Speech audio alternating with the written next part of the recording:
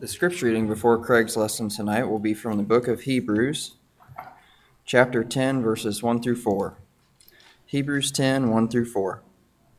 The law is only a shadow of the good things that are coming, not the realities themselves.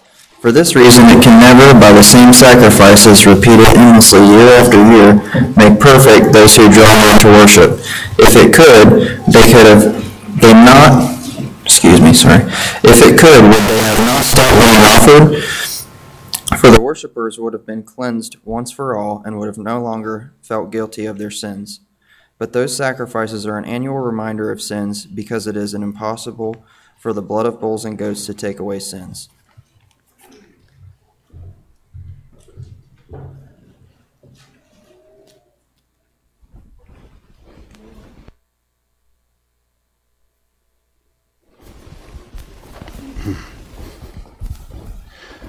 Good evening. You guys said that way too well. First, I'd like to thank Sam personally for making sure we had a great turnout tonight. I'd also like to thank Alan personally for both the song selection and lowering the standards and expectations. I'm just going to talk, not preach tonight. So, everybody hear me okay? My mic on? Everything good? Okay. A few weeks ago, well, actually it's been about a month ago or a little later, or longer, Matt called me and asked me to partake in this 3-part series about sacrifice. And I had to think about what sacrifice meant to me as I accepted. And I went back and I made a few notes leading up to this. I didn't know what exactly I was going to talk about. But I did have some notes about my personal experience with sacrifice. At a very young age, as a young boy, 6 to 9 years old, maybe 12, I knew 2 types of sacrifice. They were the bunt and the fly. And being baseball season, I think that's a little bit relevant right now. But as I got a little older, sacrifice meant trading some free time in order to get maybe some homework done. And that was true sacrifice for me. I wanted to go play, not do homework. A little bit older, I may have traded some free time to go do some work, sacrifice that time in order to have a little bit of gas money or spending money. But what I noticed was a pattern here. At a very young age, sacrifice to me meant me giving up something in order to get something. And then and my wife's going to laugh when I use this word, matured a little bit, I started to understand what sacrifice meant. I started to see it in a different manner. Usually, it was in the value of what somebody had given up in order to help me, or somebody had given up in order to give me or my family or something a gift. I remember looking back at my dad, and I think he was probably the best example of sacrifice to his human life. I was a typical teenager. All 4 years of my high school, my dad was out of full-time work. And if any of you know me and my family, my mom is very old-fashioned. She doesn't even drive.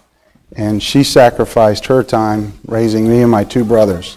And she stayed at home. So, needless to say, on a monetary situation, we were very tight. But I was the typical teenager that wanted the new Jordans, that wanted the Atari 2600. I know we're going to get some laughs about that. And wanted all the things that all my friends were getting.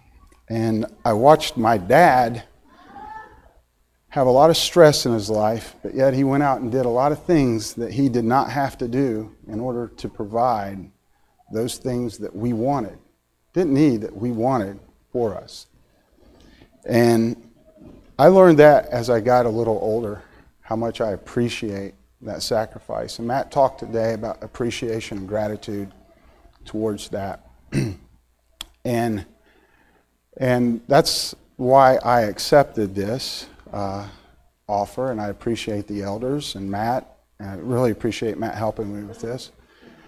And in a sense, I got a pretty tough topic, and in a sense, I got a pretty easy topic to talk about, because the cornerstone of our religion, as pointed out last week by Harold, is the sacrifice of Christ. Without his sacrifice, we wouldn't have hope. And tonight, I am going to attempt to, as Alan says, talk about that to you. And when I do, I'm not going to point out and get into the suffering and the details and everything that happened to him on that day of his death. Instead, I want to stand back and I want to take away 3 points about the sacrifice of Christ. I want us all to take away these 3 points. 1, it was a heavenly plan for us. 2, Christ took on an earthly mission for us. And 3, this sacrifice serves as a spiritual restoration between us as individuals and our God. And I hope and pray I can effectively get these points across to you tonight. But this is what I want to speak about. And this ties into our lesson in our 3-part series about sacrifice. My wife and I have been sacrificing the last 2 months or so, since January. I thought I was going to be asked to fill out a visitor card because I've been away so long. But Misty's been at home and she's been playing full-time mom, full-time worker, full-time household. And I've been away. I had a company car given to me about 5 weeks ago, brand new, and I've got 13,000 miles on it. So we know a little bit about sacrifice, but it's nothing in comparison to what I hope to share with you tonight. And during this time in the car, I was able to listen to Brother Harold's sermon last week about 7 or 8 times. And Harold, you did a great job. I appreciated listening to it. I appreciate your teaching. I always learn something new from him whenever he's in front of us. And my hope is maybe we can learn something new or a new approach or something we didn't think about the sacrifice of Christ tonight.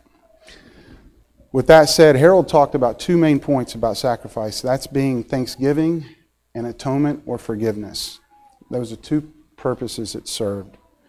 It was a vehicle of restoration with God through sacrifice. He touched on something about God's nature, which I'm going to touch on and build off of tonight. And he talked about sin and how sacrifice was needed for that, and the wages of sin were death. And at the final end, he touched on the ultimate sacrifice, which is Jesus Christ, which is our Savior. So, with that said, let's go into this a little bit. I want to stress tonight that Christ's sacrifice is part of God's plan. It's a heavenly plan, and it's meant for each of us, each of our parents, the generations that came before, and the generations that will come after. This is an individual plan that's designed by God and designed for each one of us. And it's the greatest gift, if we choose to receive it, that we will ever receive. As I said, Harold mentioned God's nature, and it's spirit, love, and light. Those are the 3 things he talked about. I put human nature up here. You can replace that with sin. But this is the opposite of God's nature, and it's flesh, it's self-love, and it's darkness. If you look in Colossians 1:19 through 20, it says, "For it's pleased the Father that in him all the fullness should dwell, and by him to reconcile all things to himself by him, whether things on earth or things in heaven, having made peace through the blood of his cross."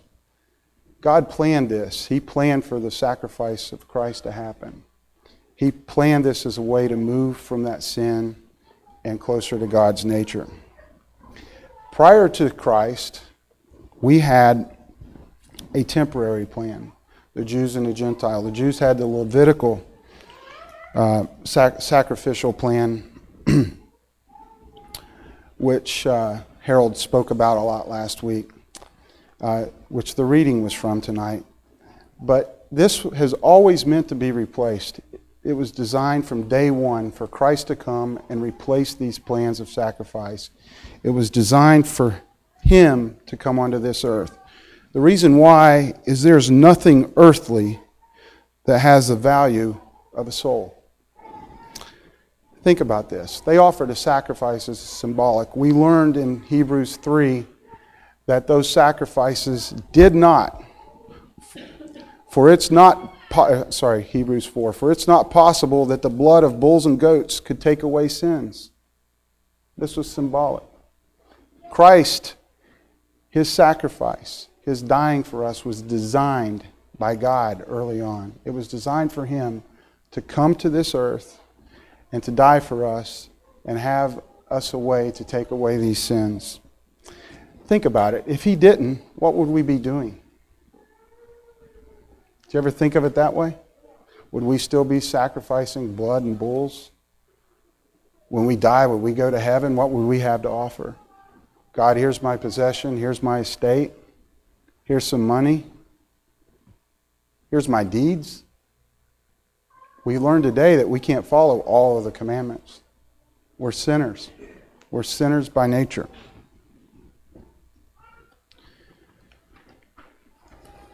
I want to read Hebrews again in case you haven't picked up on it the first time. And listen closely. Listen closely to God's nature, the Levitical law, what Harold spoke about last week. And listen to this. This is why God's plan was devised, and this is the transition into why Christ made an earthly mission for each of us.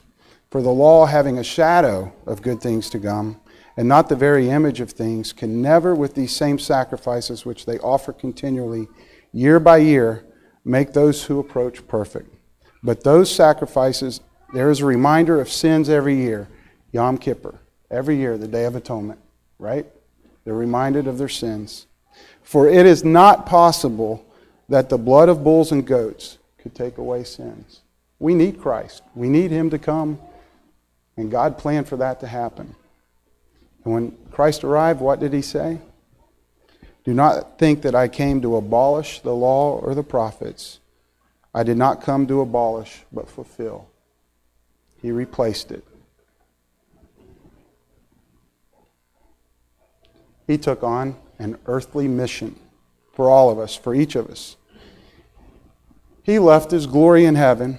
He came to this earth in flesh. He died on the cross. He gave His blood.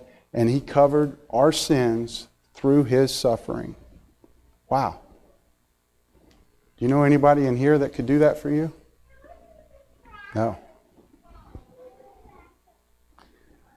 This is His prayer the day Christ is going to be crucified. He knows He's going to die, and this is what He says. Jesus spoke these words, lifted up His eyes to heaven, and said, Father, the hour has come. Glorify your Son, that your Son also may glorify you. As you have given Him authority over all flesh, that He should give eternal life to as many as you've given to Him.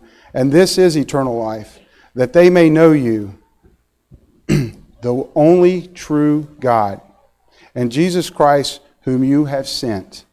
I have glorified you on earth. I have finished the work which you have given me to do. And now, O Father, glorify me together with yourself, with the glory which I had with you before the world was. Notice that last sentence? The glory which I had with you before the world was. You ever had a bad day? You ever had a bad year? You ever thought yourself, I'm not very valuable, I'm not deserving? I mean, we're not deserving of this, but think about it. How many people know somebody that think they're not good enough to be a Christian? Christ thinks you are. God thinks you are. Here's the value He put in you as an individual. He left His Father in heaven where it's perfect. I don't want anybody to ever tell me I'm not worthy or I'm not valuable because God says I am. Think about that. Think about all the tribulations you face. Think about the sickness, the illness. Think about the wrongs people have done to you. Christ God has a plan for you. He values you that much. He left the glory of being with his Father to come here. He belittled himself for you. And he died. He left. That doesn't even include the suffering. That step alone is amazing to me. That's one of the things that I got out of this study that really struck me. He leaves his comfort, he leaves his glory, he leaves everything that is good to come because he valued me. And he valued you, and he valued everyone to come and everyone that's been. Then he died. Wow. Jesus dies on the cross. I picked this verse out because I'm going to touch on something in it a little later, but I want to read it to you. Now was about the 6th hour, and there was darkness all over the earth until the 9th hour. Then the sun was darkened, the veil of the temple was torn in two. And when Jesus cried out with a loud voice, he said, Father, into your hands I commit my spirit. Having said this, he breathed his last breath.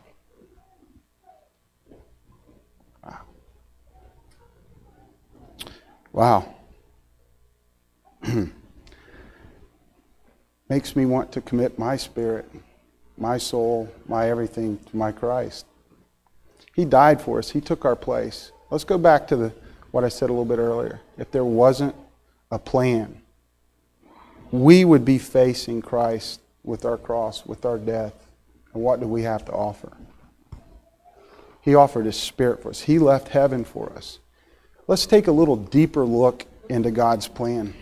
He tells us our greatest commandment is lay down our life, love our neighbor, lay down our life for another. Think about that. He's asking us to die for somebody else. All right? Notice what he doesn't ask. And this may strike you to how deep this sacrifice is and his love for us is. Nelson, I would probably walk in front of a car for you to save your life. I would like to think I would. I would do the same for Matt. I would do the same for Aaron Collier.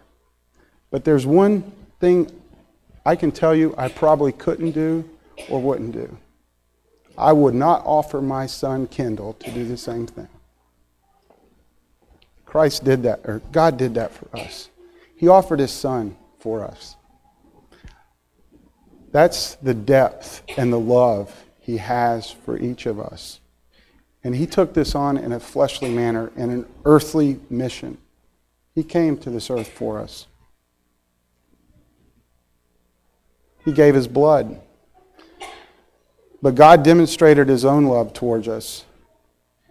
In that while we were still sinners, Christ died for us. While we were still sinners, he died for us. Much more then, having now been justified, we're justified through his blood. Amen. We shall be saved with the wrath through him. He took all this on. He came here as a human. He belittled himself. God sent his son. He values you. He did all of that for us. Why?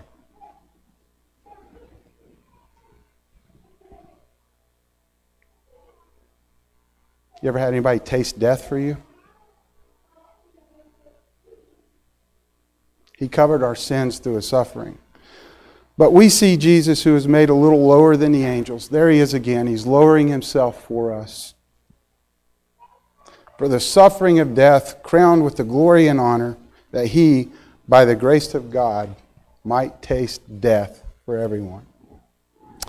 You know, I'm really appreciative of what my Father here on this earth done for me. But after studying this, how can you not be just overwhelmed by what our Heavenly Father's done for us? You know, I guarantee you, if you look in your life and you think of somebody that you're really close to, a grandmother, or somebody that's come in your life and they've done something that they were not required to do. They were very selfishness. They put themselves down. They put you first. And they didn't care about the glory they got from you. They cared about you. And I argue our Christ has done this at a much greater level than any of us could ever do.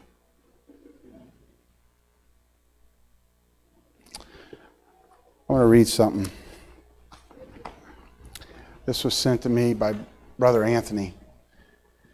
It was a daily devotional sent out by a gentleman named Barry Wilmore. I'm just going to read bits and pieces of it. But I think this sums up a little bit about God's plan and the earthly mission altogether. Sacrifice was at the heart of the Old Testament worship. And as the perfect sacrifice, Jesus brought all other sacrifices to an end. While he was on the cross, the veil of the temple was torn in two from top to bottom. I mentioned that a few minutes ago. Christ himself became the new covenant, the new way to heaven, by doing that. When that veil was torn, when he died, that old law went away. Since the reality had come, the pictures and symbols had no more place or purpose. From Genesis 1:1 through Malachi 4:6, the Old Testament is Jesus Christ. It was inspired by Christ. It points to Christ, and it's fulfilled by the sacrifice of Christ. Now I'm going to finish where I started. Sacrifice was put into place to restore the relationship between man and God. We learned that Christ came to this earth because we were all sinners. Make sure I do this right. On this side is sin. When we refuse to accept God and we refuse to accept Christ as our Savior, we are here. And this separates us from this side. This is God. He is Spirit. He is love, and He is light. We, without Him, are flesh. We are self, and we are darkness. The sacrifice of Christ, I will argue to you tonight, is that way which He mentions. I am the way. He is the path that takes us from this to this. And it's continual. It's how we become and grow as Christians. Now, I don't know if Ken Conley's here or not, but I think his favorite verse is fitting. 2 Corinthians 3, verse 17 and 18. Now the Lord is a Spirit, and where the Spirit of the Lord is, there is liberty. We have freedom. But we are being transformed into the same image from glory to glory, just as by the Spirit of the Lord. He committed His Spirit to God. He's calling on us through this sacrifice. It is up to us to respond. I'm going to leave you with this thought and this invitation tonight. Christ esteemed us, all of us individually, greater than He did His own place in heaven. Think about that. Now, if you truly appreciate a sacrifice that somebody's done for you, you truly appreciate what they've done, and you call to that. And I'm going to ask you this question, and I'm going to finish on this. Do we esteem Christ greater than our place in this world? If we do, we'll respond to His sacrifice. The invitation is open to anybody that's never accepted it, and it's open to anybody that may have fallen away and needs to respond and confess as we stand and sing.